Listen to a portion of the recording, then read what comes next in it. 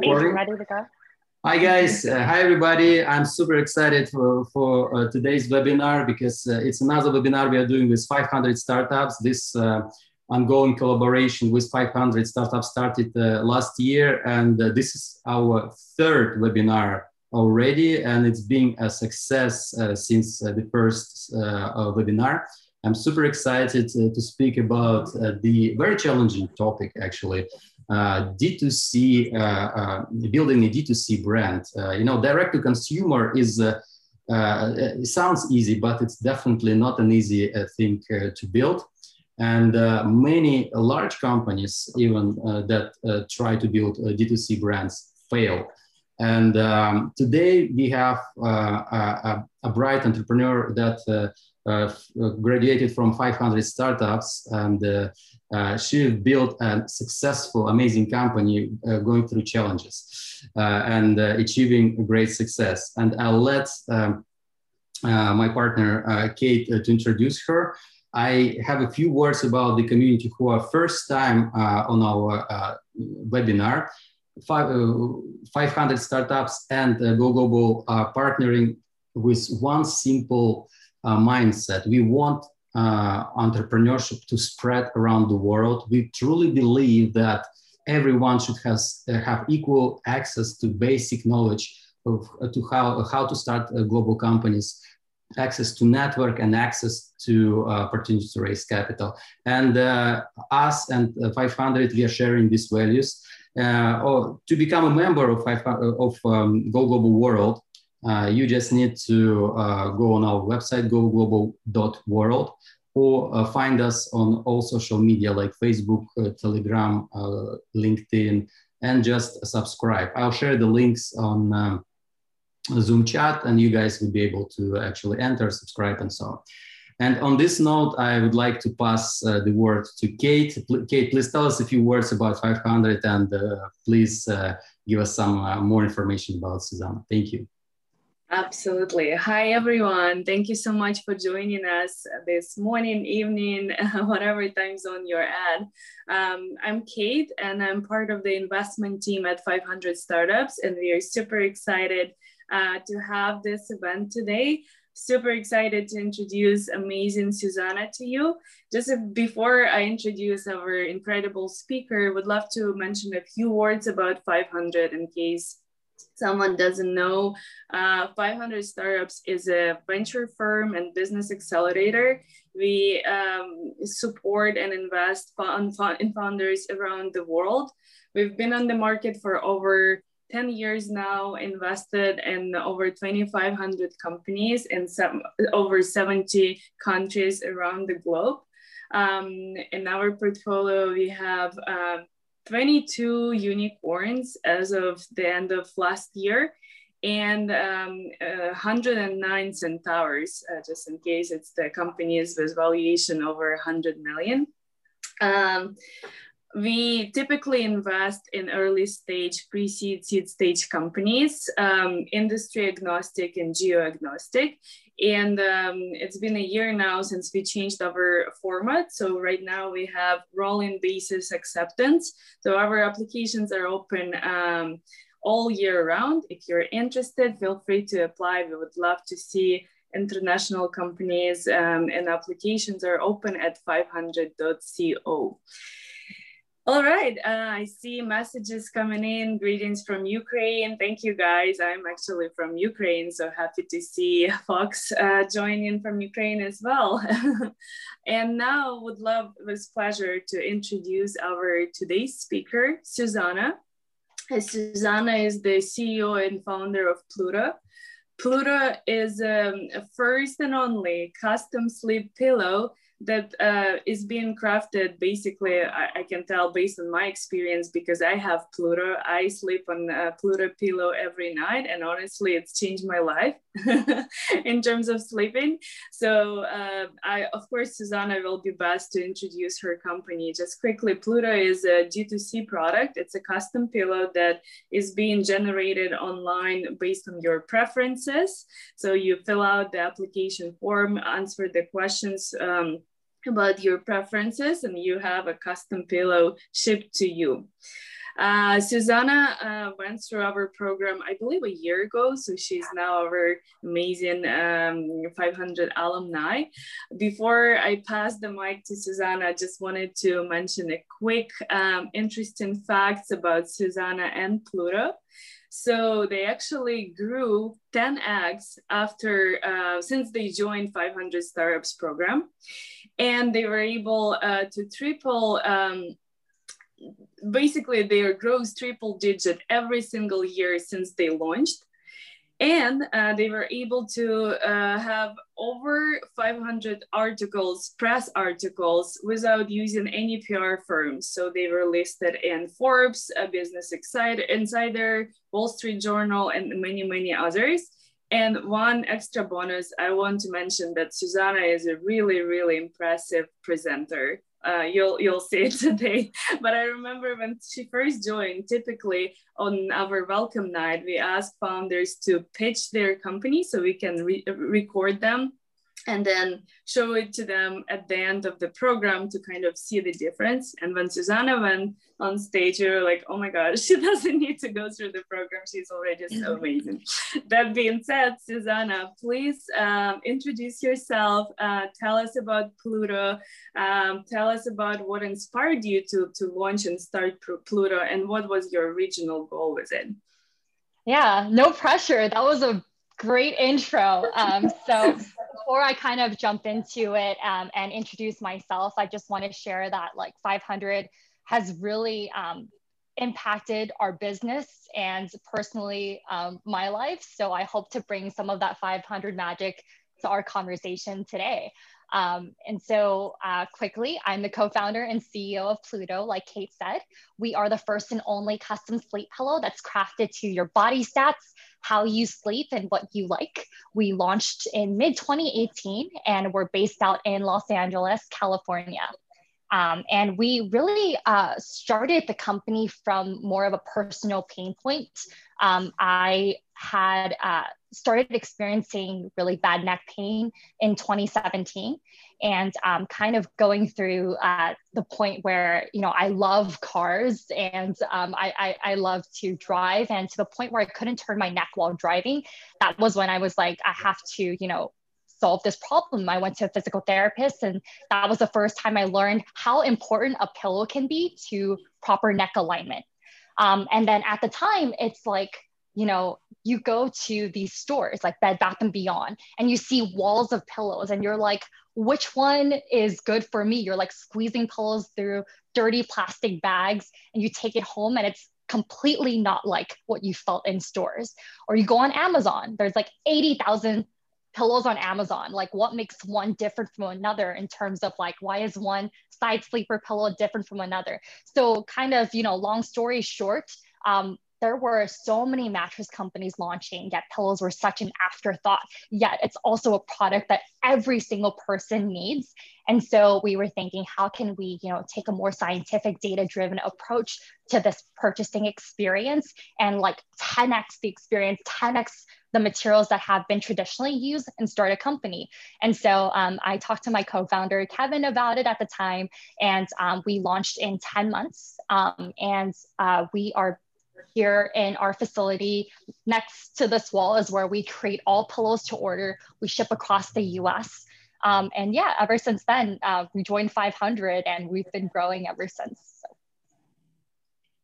Wonderful. That is an exciting story. I mean, really, really interesting. Thanks for sharing. Thank you.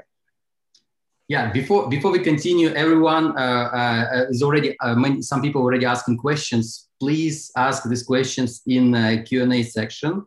And anyone who wants to actually verbally ask the question, just raise your hand, and we'll let you speak after we finish this main part. And everyone who is on live stream on Facebook, YouTube, and other social media, including Clubhouse, you can write your questions, and there we will read them on Clubhouse. Raise your hand, we'll let you speak. And let's continue. Yeah, just a quick reminder, actually, that thank you, Daniil. Ask your questions, and then at the end, Susanna has some bonus giveaways. She'll choose one question that kind of not kind of was the closest and the one that caught her eye and attention the most, she will choose that question, and she prepared something that she'll announce at the end of our event. So feel free to actively start asking questions. All right. Yeah, so let's start talking about, you know, since we are talking about D2C, two main parts, right? I would like to start with talking about brand, right? Because D2C, I believe, like one, two kind of, and you tell us, of course, but two main things is basically brand and product, right? So let's start with brand. Like, what does it take to actually build a strong D2C brand? What are some of the fundamentals probably for D2C business in general? Yeah. So like for us, it was a lot about in the beginning. When you think about brand, right, it's more than like a logo or a font or a gradient background. It's really like getting very clear on what your values are and why you started the company. Like for me, it started from a personal pain point, and I was just creating a product experience that I myself would buy. So I was the target customer. And so we have to really think about how we can marry and combine the functional with the emotional part of the brand. And so for us, the brand was all about like really creating and fostering a human connection with the customer. Like, how does this brand make me feel? Am I super pumped to share it over dinner with my family and friends? And kind of that combined with having a great product, like that's just, your product has to live up to the table stakes of actually like performing to the brand. And so that combined with like defensibility has been like the most important part for us. Got it. And for a product, speaking of product, right? How you define the great product? Like, what are the key characteristics for the good, really good quality product? It is really, for me, there are a couple of things. It's solving a key problem. So for us, in the beginning, it's like, we don't really need another pillow, like to throw into the 80,001 pillow, right? We want to be something that's like category defining. And it's starting off with, you know, a product, again, that really delivers and has a broad appeal. So for us, it was really like, how do you see that the product is taking off? I'm a huge believer in word of mouth and garnering like referrals and recommendations and that organic growth. And then, is this something that, again, like maybe does press want to write about it? Is there an interesting angle here that you want to share? And it's really like, you know, does your product really have what it takes to be a key differentiator in the space? Absolutely. All right. I have another one about customer development. So how to run customer development, especially in the remote world that we live in now. And one of the key element of our community is that our entrepreneurs here are from around the world. And most of them are targeting like Western countries, specifically United States. And now, during COVID time, of course, nobody, almost no one can travel and meet the customers personally. I'm sure even being in the United States, this is an issue. So how would you do this customer development remotely? Please give us some practical insights, if you may. Yes. So you have to start off with like who you feel initially, like who your customer is. And then for us, like we weren't really, you know, going, you know, at that time, like we were doing some interviews with customers, but right now, definitely with COVID, it's a little different. But then like having a pulse on who your customer is, and then cultural relevancy around that, and then tailoring your message to that. So I would feel like right now there's a couple of general tips. One is like you could create a landing page of exactly what you're, you know, creating, and like try to garner these like first couple of like email addresses and like reach out and like talk to them as you're developing your product. And then, or you could start off with like, during 500, we were running different like Facebook and Instagram ads, just super scrappily, and seeing like who responds to it. And then kind of going from there, identifying who that target key first initial early adopter is. So I would say that that's definitely kind of difficult too, depending on like what your product is, what your brand is, and who your audience is. There are some creative out of the box ways that you could definitely, try and get those first couple of customers and first 10 sales even, right? Yeah. Are there any tools you can recommend, like for, reaching out to customers, for customers interviews, for example, maybe like anything comes to your mind, so entrepreneur can like Google and find something that they can use, or maybe like specific, like simple tools? We did it super really rough at the time. Like we just created like this landing page with like exactly what we were creating, and we got those emails and we reached out cold to these people who first initially signed up, who were excited to be like, what is this product that you guys are launching? And just talking to them one-on-one. And now it's so easy through Zoom. And then you can also, use tools like Lunch Club even to like talk to other people who may be in that demographic or psychograph of your customer target audience, and share a little bit about what you're developing. Yeah, there's really no kind of one tool or one specific right answer. But this is actually a great answer about landing page, and then you collected customer information. One of the outcome for me out of this question, that reaching out customers one by one is actually your competitive advantage, because you're already speaking with your customer. Just spend your time with them because they got interested with your product. Right. I mean, this is your own practical case. That's great. Thank you. Yeah, it's definitely starting with, and that's one of the things, like it's for us, it was such a slow burn in the beginning. It wasn't easy, and we were bootstrapped for the first year plus.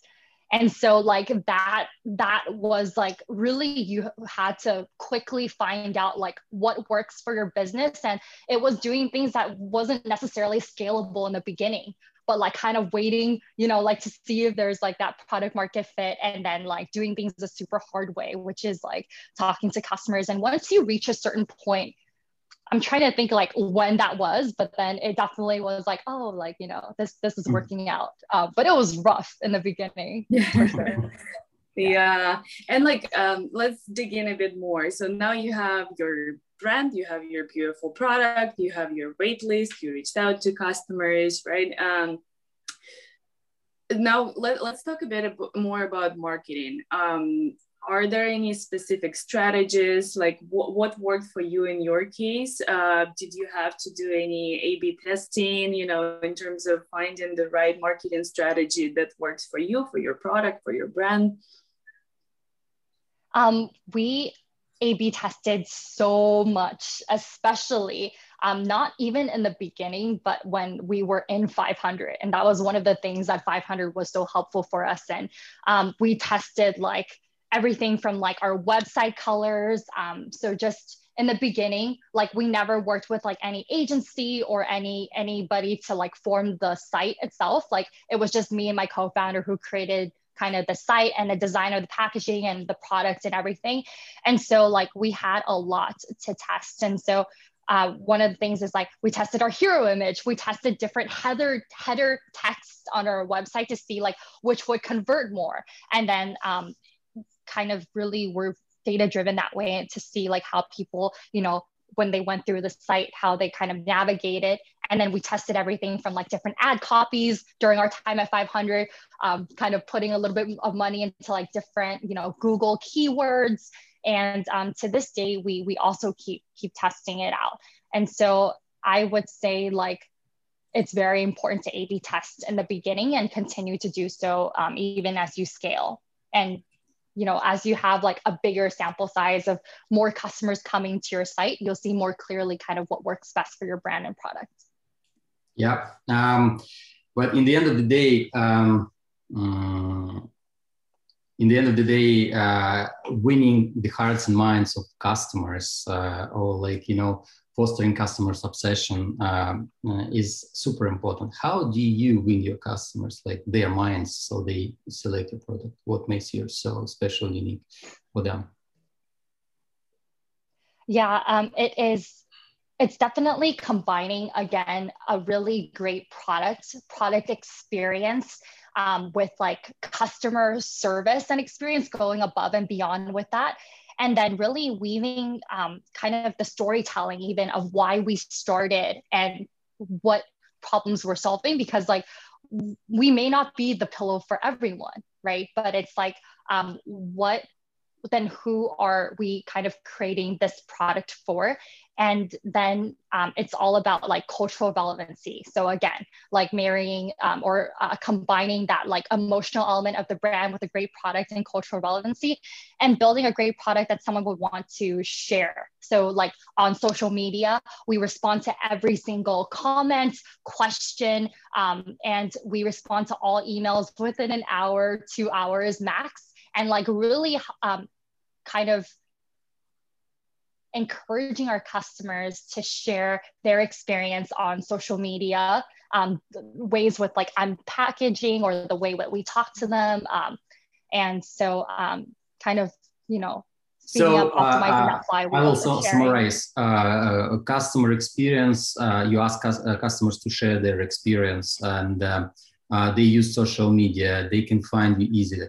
But one of the main thing I think you briefly mentioned is the like product validation or market validation. So I guess to win, you've done something so they accepted this product as a wow.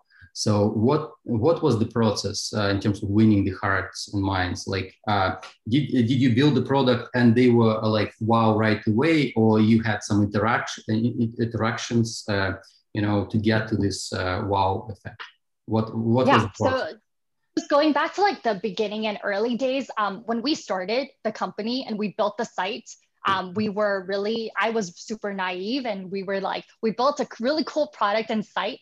And now all the customers will come and flood in. And there were weeks where it was definitely completely crickets. So we didn't even have like customers to like talk to or build off of, even if we had that wait list. And so like that go-to market strategy in the beginning is really important. And then what happened from there is like I started reaching out to press. So different people who, you know, wrote about direct consumer products or wrote about something in a sleep space. And then after scoring those first articles, I remember my first one was like Business Insider. That was how we got our, you know, first real type of initial customers. And from there, in the beginning, you know, just a little bit of background. After you take the questionnaire on our side, we can create over 35 variations of pillows that feel really different from one another. But in the beginning, it was only 25 variations. And so we went through this process of like when customers ordered, we reached out right away. And then after 2 weeks and say, hey, how was your experience? Like, I'm the CEO. I'd love to learn more about how, you know, your pillow was. How did you feel about the questionnaire process? Because here's how it works now. And then from their feedback, actually listening to them and then updating, you know, our product and process as we went along, and actually sharing these updates with them as well. Like, hey, like, you know, here's what we've done since then. Really involving them in the process was important to us. And I felt like because of that, they, you know, the person who, like, I remember our very first customer, his name was Aldrin. And he still talks to us to this very day, and is very like a true advocate of our brand. So identifying later on, like, who are your advocates? We wouldn't even say like they're influencers. It's just like each customer like has the ability to share with like their like 10 closest people. And that has been like our number one driver. Almost like, you know, 1 in every 4 customers now come from an existing customer referral. Amazing. And how much time do you think it took for you to understand, like, okay, I kind of know that customers love our product now? It took, I think it took a year. I would say it took a year. Yeah. Because in the beginning it was like, you know, we were really happy when we got like 3 or 4 orders, and then like kind of there was this point after, especially actually after 500, where we had to completely shut down all of our advertising and everything just because of COVID. And we were kind of uncertain about how customers would react to purchasing, this isn't a cheap, product, it's pretty expensive. And so at that time, when we shut down all marketing and we had to shut down our facility here because of COVID, we still saw the same amount of orders come in. And that was when like I kind of knew like, wow, like, that's not something that we have to really depend on. We're okay on FOSS and based off of like our current customers sharing about us. Yeah. Maybe like it's a good kind of segue to talk about pandemic for D2C products, right? Like any strategy, like what happened basically, it slowed down all the processes for you, production, operations, orders probably, or not. Like I would love to hear your story. What happened during pandemic, and are there any tools, advice you would give to the audience, especially to the founders who build their D2C products, how to navigate during this remote times of pandemic? Yeah, I think like last year they were saying that e-commerce was up 42%. So it was a huge boom. And because of that, there were problems just all throughout, whether it was like now there's like less cardboard for packaging.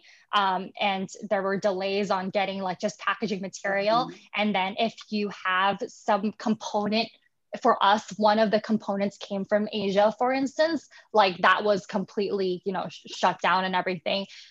Here in the US, like even the weather this last month, right? In Texas, we have some plants that produced our foam cores. They had to completely shut down. So in that case, we're still kind of working through these like inventory restraints that pop up here and there just because of the circumstances.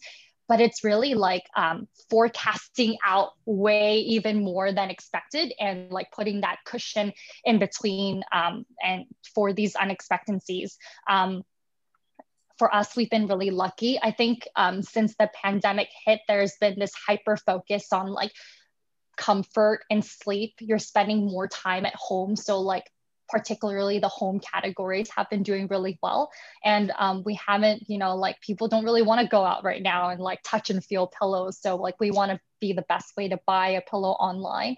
So we haven't seen a slowdown at all. In fact, we still, like had triple-digit growth from 2019. So we've been really lucky in that regard for sure. Got it. Cool. And yeah, let's talk about expensive part about unit economics. So as you said, it is expensive, right? To kind of find your product market fit, to find the right marketing campaigns. Like talk a bit about unit economics for D2C businesses, like how to identify them, how much time did it take for you, what tools did you use or strategies? Yeah, for us, it was, you have to figure out how often people buy your product. So there are some brands that are subscription based, right? So you don't necessarily have to make money on the first purchase. For us, you don't replace your pillow that often. So you're supposed to replace it every 12 to 18 months. That is kind of what's recommended, but it's not like a lot of other direct consumer brands where it's more, like maybe they buy every month or 2 months. So figure out how often people buy your product because like your unit economics has to work out. As for us, we have to make money on the first sale.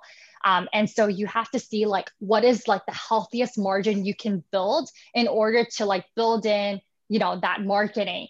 It's so like going back to our mistake, right? Even if you have like, we didn't have a lot of venture capital to start off with or anything like that at all. So we had to just like build a healthy business from the get-go.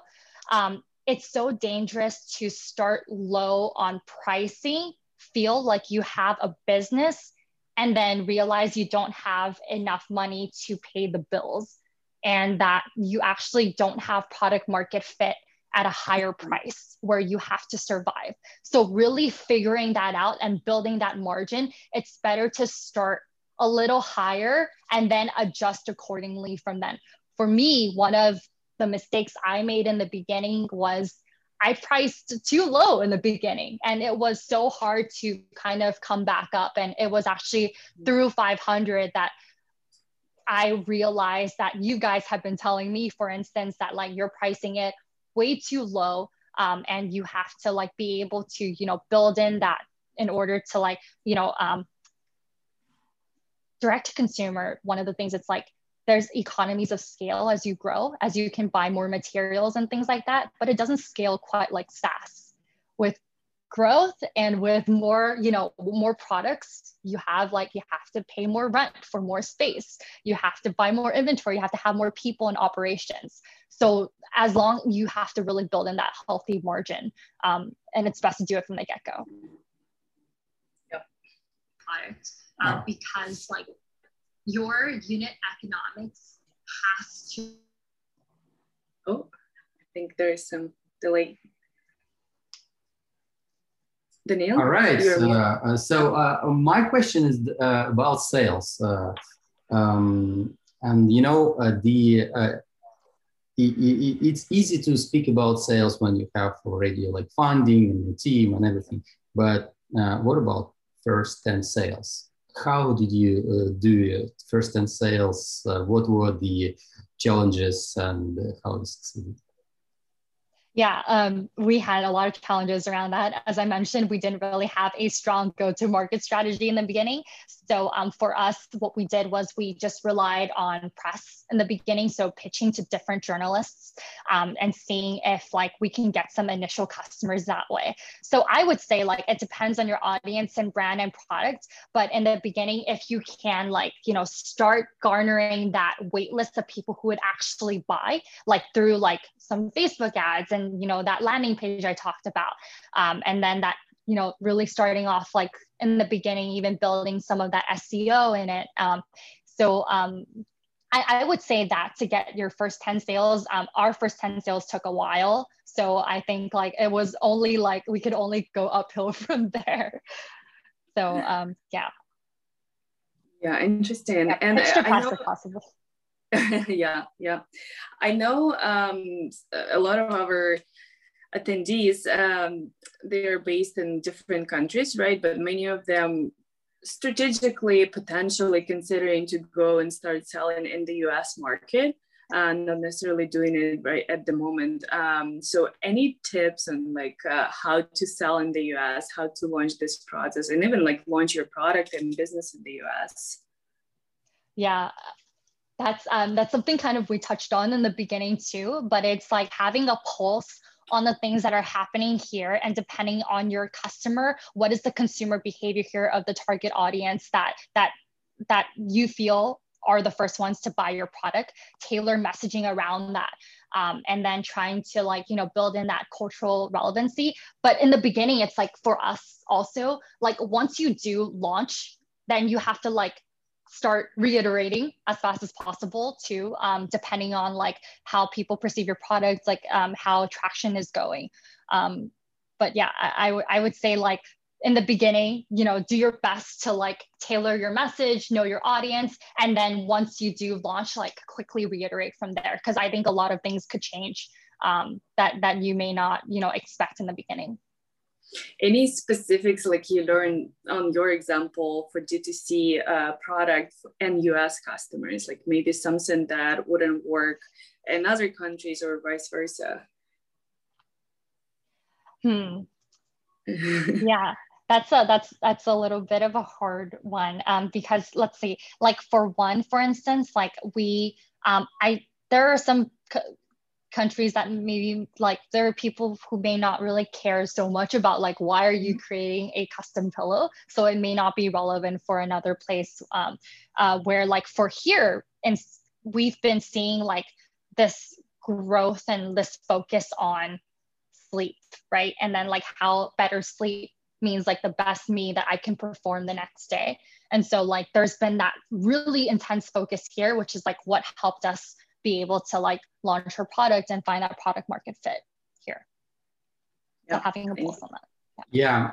In terms of product market fit, it's clear, but now, especially at 2020 and 2021, we can see that more and more companies, early stage companies, are building communities around their brands. So where you stand with communities? Do you have your own community, and should you have? And how did you do this? How did you select people? Who would you select as your ambassadors, for example, and why? Yeah, our key customers, like the ones that are our advocates, are part of our community.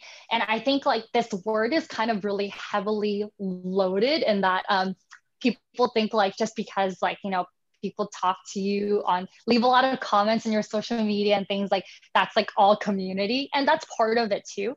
But it's more of like, who are the people who, you know, you're on the same side on. And so like you're building your brand about like what we talked about earlier, like the same values of why we started, right? Like we're not actually the right pillow for everybody, but this is the reason why we started. And then like fostering that connection with those first few customers and early advocates. You have to be really great at like telling your story and, you know, being on the same side with consumers around that. We don't have like, you know, per se like a blog or anything like that, or we don't involve, you know, people who talk about their pillows all day. But for us, it's like we were able to create something where like people do want to share us around like the dinner table and things like, hey, like, have you heard about this pillow company? And like, and it's all about because like we talk to customers the way that, you know, we're on the same side as them. So through all channels consistently. So, you know, obviously Facebook, Instagram, email, and all of that. Yeah, I would say that, but we're also still working on creating that community around our product, especially we're just one product now. So it's a little bit hard. And like this year we have more products launching, which would really help elevate our brand even more. So you would say it's critical to have a strong community around your... Oh yeah, for sure. 100%. Yes. Yeah, I completely agree with that. In terms of first steps to the market, everyone never heard of your name or your team or yourself in most of the cases. And once you have supporters around you at early stage, when everybody's questioning, like, is it really working? Is it really good? Does it worth to pay so much money? I mean, so many questions, and you building this trust on the first steps. Absolutely agree that having community around your brand is absolutely another strategic step, like even like sales and marketing strategic step. I would call it like that. Yeah, for us, it was really important for us to like create a great product from the get-go first, and then like, you know, seeing who our customers, you know, really truly are after we launched, and then like just like going straight to like really targeting more folks like them. And you know, one of the pitfalls is like, you know, it takes time. It takes a lot of time for direct-to-consumer companies to actually build a brand and actually build trust with their customers. So that's kind of one of the hard things about direct-to-consumer too.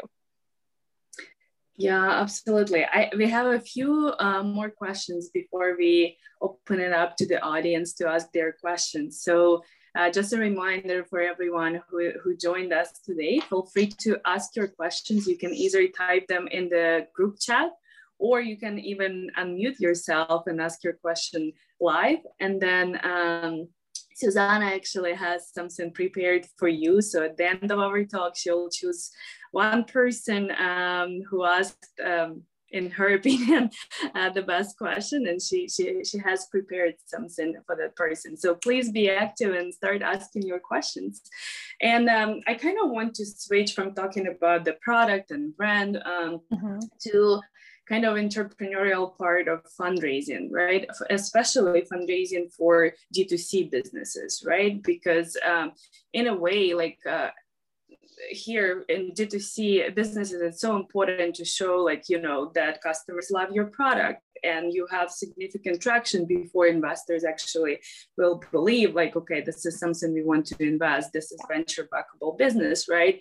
Because there are so many D2C products, and it's very easy to kind of miss it and kind of identify whether it's lifestyle business versus venture backable business, right? Tell us your story. Like, how was fundraising process for you? Have you started raising your capital like right when you launched or even before? Was it challenging for you? How did you approach that process? Yeah, for us, we definitely bootstrapped for the first, year of our business, just trying to see if we have a business here. It was important for us to do that before we even wanted to, leverage venture capital in that way. I would say like there's nothing wrong with having a lifestyle business. I feel like that word is also kind of, used in a certain way, but it's probably best for some products. But the thing is you have to have a big market, right? What investors are looking for, you have to have a big market, broad appeal. There's got to be something in terms of like the brand traction. So one of the things that you talked about with us before, Kate, was that, there was a great product and that traction. Like you have to be able to show that traction. And you have to be like, how are you defensible then? We have, for us, it's like, we have a patent around the way that we create our pillows as well as the process, but it's also combining that with like what's even harder to replicate. It's not only just the process, but it's the brand that you're ultimately going to create as well. So again, combining that functional and emotional element of this direct consumer business is so important. There's also this new type of like direct consumer wave, right? Like we've seen a lot of direct consumer companies raise a lot of money and then kind of fizzle out. And because of that, the media has been really showing these stories more, and there haven't been like exciting exits really like you see in SaaS for direct consumer companies. So there's this thing that's not super talked about where there are a lot of scrappier brands who started off bootstrapping in the beginning, not raising a bucket load of venture capital first, taking time to build that brand, that fostering that customer obsession and brand love, like we talked about, starting sometimes niche and then going more mainstream and broad, and not being super reliant on the Facebook, Instagram ads, but actually having that organic growth. So something is to be said about finding that product market fit early on and raising capital a little bit later, and being very careful about not raising it at too high of a price, because you could end up spending so many years catching up to like an inflated, private market valuation. Right now, I could share that like after we bootstrapped for a year plus, we got into 500. After that, we did digital demo day. We were able to raise a pre-seed, and I'm hoping to share some exciting news soon, but like we're also raising our seed and we're about to close a round here. So excited to share that more. Congrats. Yeah, excited to hear this news as well. But speaking of a little bit more on fundraising side, so you said you first started bootstrapping. Like, yep. What are the strategies? Did you launch a crowdfunding campaign, or how did you bootstrap it first? Yeah, we did not do the crowdfunding stuff at all. It depends on your product. For us, there were just a lot of like products close to us in the space who started with crowdfunding, but that didn't super deliver. So like there's that kind of stigma. We just created the site and made sure again that like our unit economics works out to start like just, we were just kind of going off of like our own cash in the beginning to start off with, and using all of our money to funnel that into like a small marketing campaign here and there and things like that. So no, it was a super slow burn. Yeah, it was hard in the beginning. Mm-hmm. And you mentioned like you went to 500, and that's basically when your fundraising process started picking up the momentum. Would you recommend founders who build their D2C products and companies to apply to accelerators? Like, what was your experience going through 500? Was it helpful specifically to the company that you're building, right? Was it helpful? In what way? Was it helpful more with fundraising or growth? Share us a bit more about your experience going through Accelerator. Yeah, we joined in November 2019, and then we graduated in March 2020. For us, it was definitely, so we are based in Los Angeles, like I mentioned, and I moved all the way to SF for the first couple of with 500 to join 500 for the next couple of months. I think accelerators are super helpful. I am biased, especially now that I'm here on this webinar, but be really clear about why you are joining. Like, what are your goals? Because it could be so easy to get distracted. For us, it was like 3 main reasons. I didn't have a network. I didn't have a network of like other founders. I guess like I need to get out more, but I did not have that network of like, who do I reach out to and like, mentors. So that's what I wanted, A. And then second is like out of the box growth tactics for the business. Like we know like there are things that like you could kind of like Google advice on like how to get started, but 500 was really the place where like from our mentors, we learned a lot about like, these cool strategies that we could use to hit our weekly growth goals like every week, right? And we were really hold accountable to that. And then third is fundraising. So for sure, I didn't, know how to fundraise at all when we first joined 500. And then that was really big on like, fostering, you guys helped us with some connections. You guys helped us like run a process. So that has all been really helpful. So be very, very clear about why you are joining and then how you're going to measure those goals as the weeks goes on. Amazing. Thank you for sharing that. I have another question, and I think we are ready to wrap it up and let the audience to ask their questions. While I'm asking these questions, everyone, don't forget to like, share our streams on YouTube and Facebook, and also subscribe to us on Clubhouse and to all our social media. But I would like to finish this session with a challenging question, and I cannot avoid not asking this. I mean, I have to ask this question. It's about fuck ups. Like, tell us the truth, where you failed. Every founder fails because you can't be an entrepreneur without your scars of entrepreneurship. I call it like that. So what are your scars? Tell us the truth, and how did you overcome them on the personal level and on the business level? Yeah, I have so much to share. So prior to Pluto, I had some scars also because in college, I started a bamboo toilet paper company called Cora. It became a really cool company, but like it did really well. But I sold it after 2 to 3 years. But you'll see that like no matter what you start, there's no perfect company, and F-ups will happen. So put yourself in a good mental state for like when those do happen, that you can handle it. For me, so on the business side, for us, we've been pretty lucky, but like in the beginning, for sure, we priced way too low. Bootstrapping is so hard. We hired the wrong people, and it's now it's like, hire a little slower, find the right people, even like no matter the position, right? Like I feel like that's really important. Not communicating well with remote, employees too.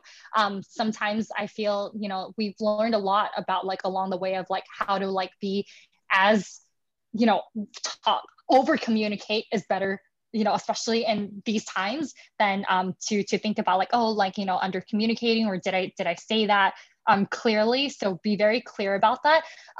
I also look at like, this topic is about sustainable scalability, but I look at it also in a personal way as well, in that like, when you start a company, it's just like all about the company, and you kind of start pushing away like your family, your friends, and you get very anxious, you lose track of time. And I found out, I wasn't being super present around the people that I cared about a lot. That was a big F up for me.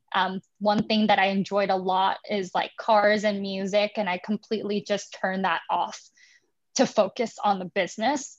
I think sometimes it does take that in the early days to get to a level, but like be mindful of that, and that like that's not sustainable. And I am still working on that now, to be honest. It's a work in progress, but it is something that I am trying to, find ways to overcome. For me, it's like taking some time off, like on a couple of hours on a Sunday to spend time with my family and just like shut off the phone and everything. And yeah, and like you have to find your ways to different ways for different people to overcome them. So yeah. Thank you so much. It's actually, I mean, it makes it a very, personal conversation on such webinars, because when founders share this kind of experience, it's not like, about a success story. I mean, we all founders and we all fail at some point, but then what makes us successful, because we can stand up and keep going and find our own way. And it's actually great. And as an outcome out of this quick sessions of this first part we had, to me, you actually just really inspired me as a founder when you talked about your customers, how you actually personally went after each single customer and built community out of it. To me, that's it for today's webinar. As a like main outcome, I would want to take. That would be like one of the main important learning, and I want this one to be highlighted for the audience. So thanks for sharing this. It's super useful, I think.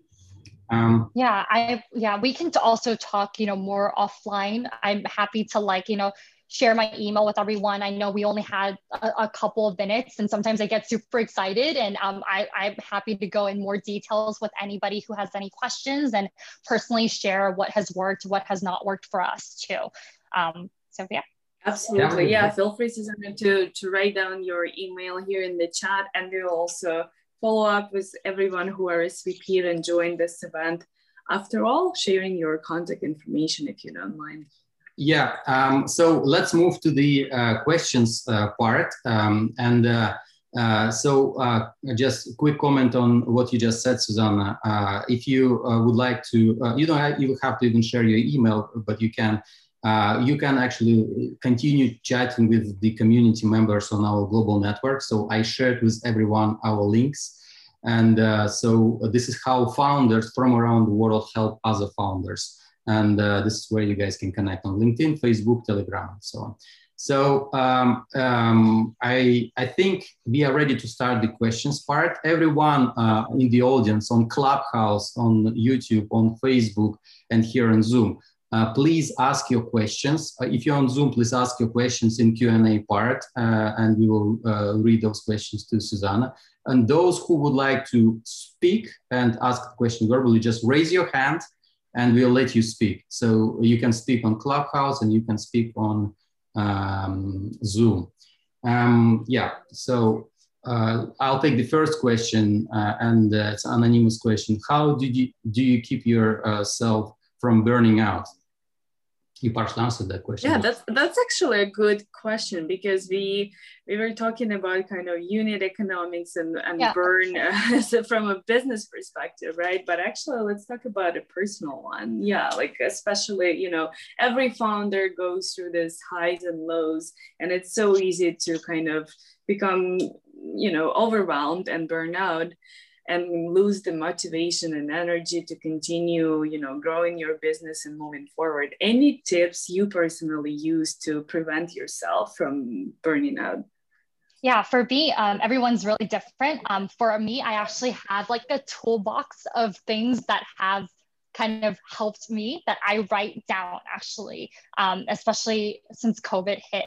One of the things is like, I do try to actively, like one day a week for a couple of hours, do not really focus on work and go out and actually experience like nature or do something entirely different.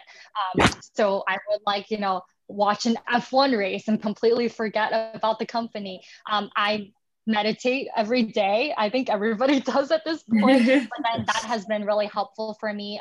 I love music, so I listen to EDM a lot. That has been really helpful in terms of like just keeping me kind of saying, like identify what your hobbies are outside of the company, because you are more than your company at the end of the day. And so like really, and carve out time for that, because like when you do that and find ways that work for you to take care of yourself, that only makes you a better leader, and it only helps the company in the long run.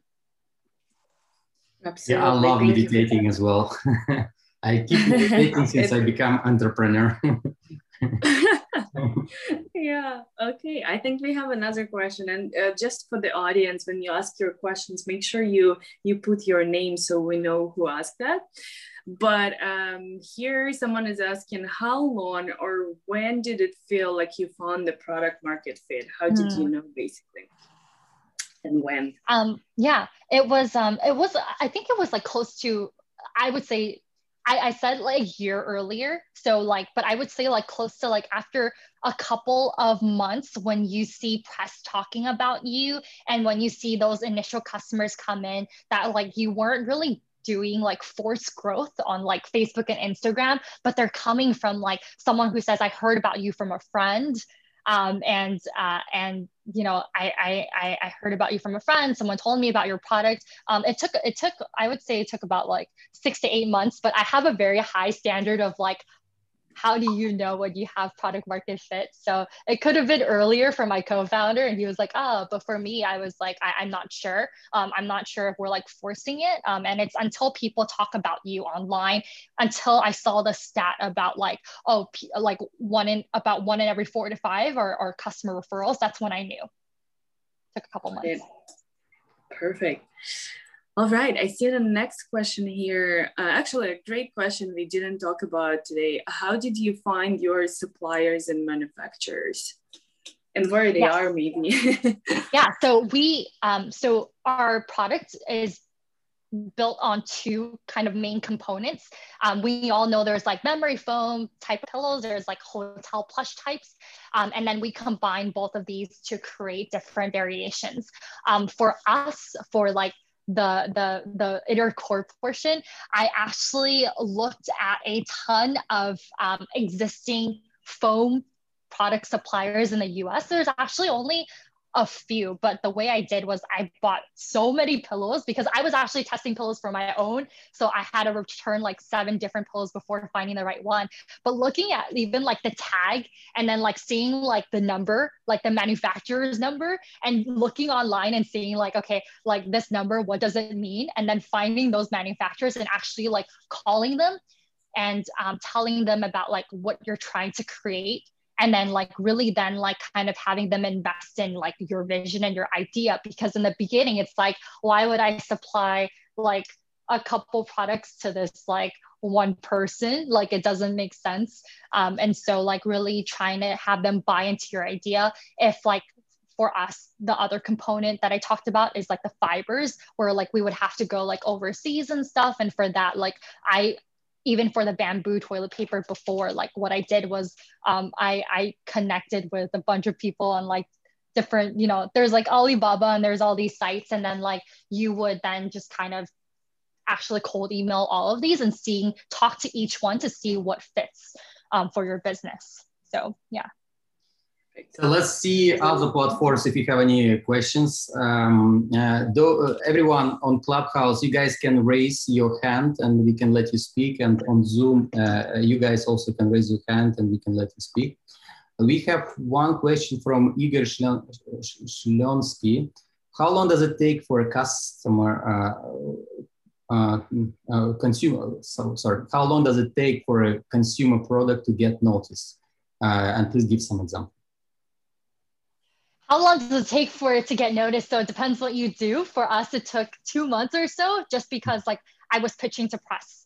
So that was when you start getting one article, it's easier to get like 2 or 3 or 4 afterwards, because there's like this like new and upcoming thing, right? So like that was when it took about like 2 months for people to like get the buzz and like realize who we are. But I could share those articles that were written about us in the beginning. But yeah, it 2 months. Right. In my opinion, I would just add, because I've seen like thousands of entrepreneurs, I think there is a magic number, 6 months. when you work hard, like, I mean, really hard, and nothing is happening. And after 6 months, all of a sudden, like, you see the results that people actually go after you, and you don't really understand like why they're going after you. Were doing so much work for 6 months and nobody responding to you, or like ignoring you, and all of a sudden you're not doing much, and then and people reaching out with a lot of interest. That's I'm witnessing in many companies, including my own ones. And so my own answer to this is just keep doing what you do for 6 months hard, then you'll see the results. Yeah, there's a tipping point, right? Where like that sort of like starts to happen. And then like, you just got to have that resiliency throughout in the beginning, especially in direct to consumer. Yeah, it's a kind of hidden market test for yourself as a founder. Yeah, right. I see another question from Gina Renee. I hope I pronounced your name correctly. Did you experience imposter syndrome? And if so, how do you deal with it? 110% yes. I'm experiencing it right now to this day. I think like there's always going to be, especially for, I think like for female founders, there's always that really heavy kind of like, how do I know that like I could do this? And there's really not like one right answer for me. Like, I just feel like as I'm taking more and more on these challenges, and even this webinar, it's like, you know, I just telling myself that like, you know, that belief that you have that you can do it, and like just actually doing it and like proving it to yourself has been like for me really helpful. But honestly, like to this day, I still experience it, and like really, I just want to share that like, you know, if I could do this or what I've even done so far, anyone can. Yeah. Perfect. All right. Yeah, I think we have more questions, but I would I think it's time to wrap it up, and I think you guys can continue asking questions, Susanna, on our global chats on Facebook, Telegram, and LinkedIn. Susanna, thank you so much for your excellent talk. And before we finish this talk, I would like you and Kate, you guys think of your finals, words of wisdom, or the way you want to wrap this session up. And before you do this, I'll show a few slides to the audience so people will be aware of our upcoming events, if you guys don't mind. Just give Absolutely. And I just wanted to kind of read what Gina wrote here. She said, thank you so much for your answers, Susanna. Great talk, really informative. So thank you. And yeah, I think after that, we also we'll ask Susanna to choose the question she would like to give away to. Thank you. So can you guys see my screen? Yeah, now we can. All right. So I just wanted to say a few words about the coming events. We'll have monthly founders meetup every first Friday of each month. So this month we will have this meetup, and you can meet founders from around the world. We would have a few webinars for Russian-speaking audience. There will be venture fund managing partner of a venture fund, Fort Ross, from Silicon Valley. He will be speaking about how to get from Reno to a unicorn. Might be an interesting conversation for those who speak Russian. And also there is another Russian one, how to enter US market and get 507 place by the rate of growth. We keep doing webinars with different countries' ecosystems, and this time we are planning to do a detailed webinar with Lithuania startup ecosystem, and we will dive into why this ecosystem is unique, and what specific advantages can bring for entrepreneurs. We already had one about Estonia, about Australia, we are planning to do about other countries, and this time might be very interesting. So feel free to join us and ask questions. Maybe this ecosystem might be useful for you. Same meetups we do in Russian every third Friday of the month. And those who would like to get to a calendar invite to our events, just scan this QR code. And if you use Eventbrite and you want to be notified about our upcoming events, just scan this QR code or just Google Go Global World on Eventbrite or other like search engines like Google, and you'll find everything related to our community. Thank you so much. I think we are ready for the winner selection and final statements. Exciting part. Susanna.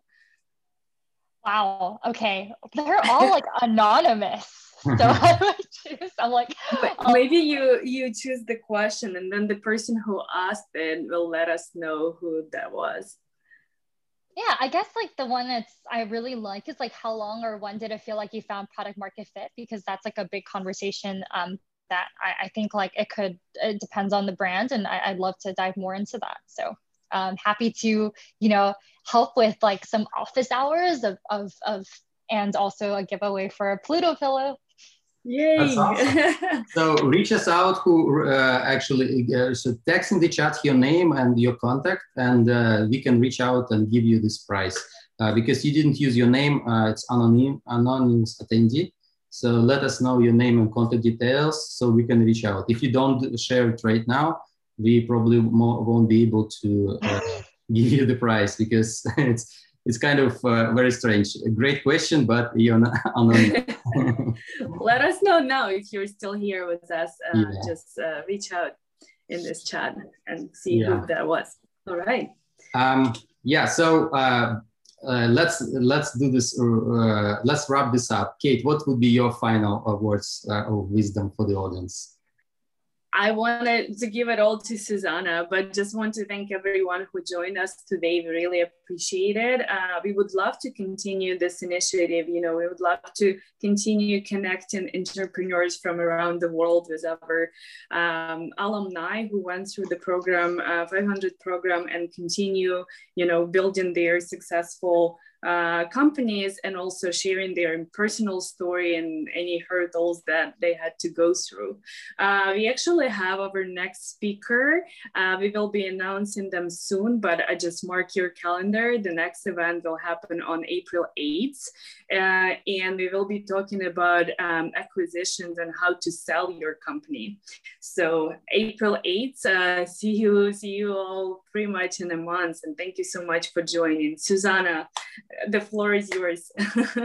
Yeah, thank you so much everyone for joining on this webinar. If I could be helpful in any way, please email me, Susanna@plutopillow.com.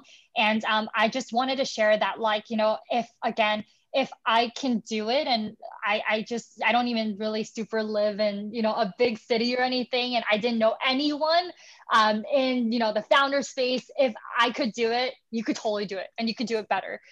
This is also like, this webinar was like what worked for us, but also be very discerning about like who you get information from too, and what would actually work for your business. At the end of the day, like once you start off and you get to know your customers and your brand and products, like, you know your business better than anybody else. So that's all.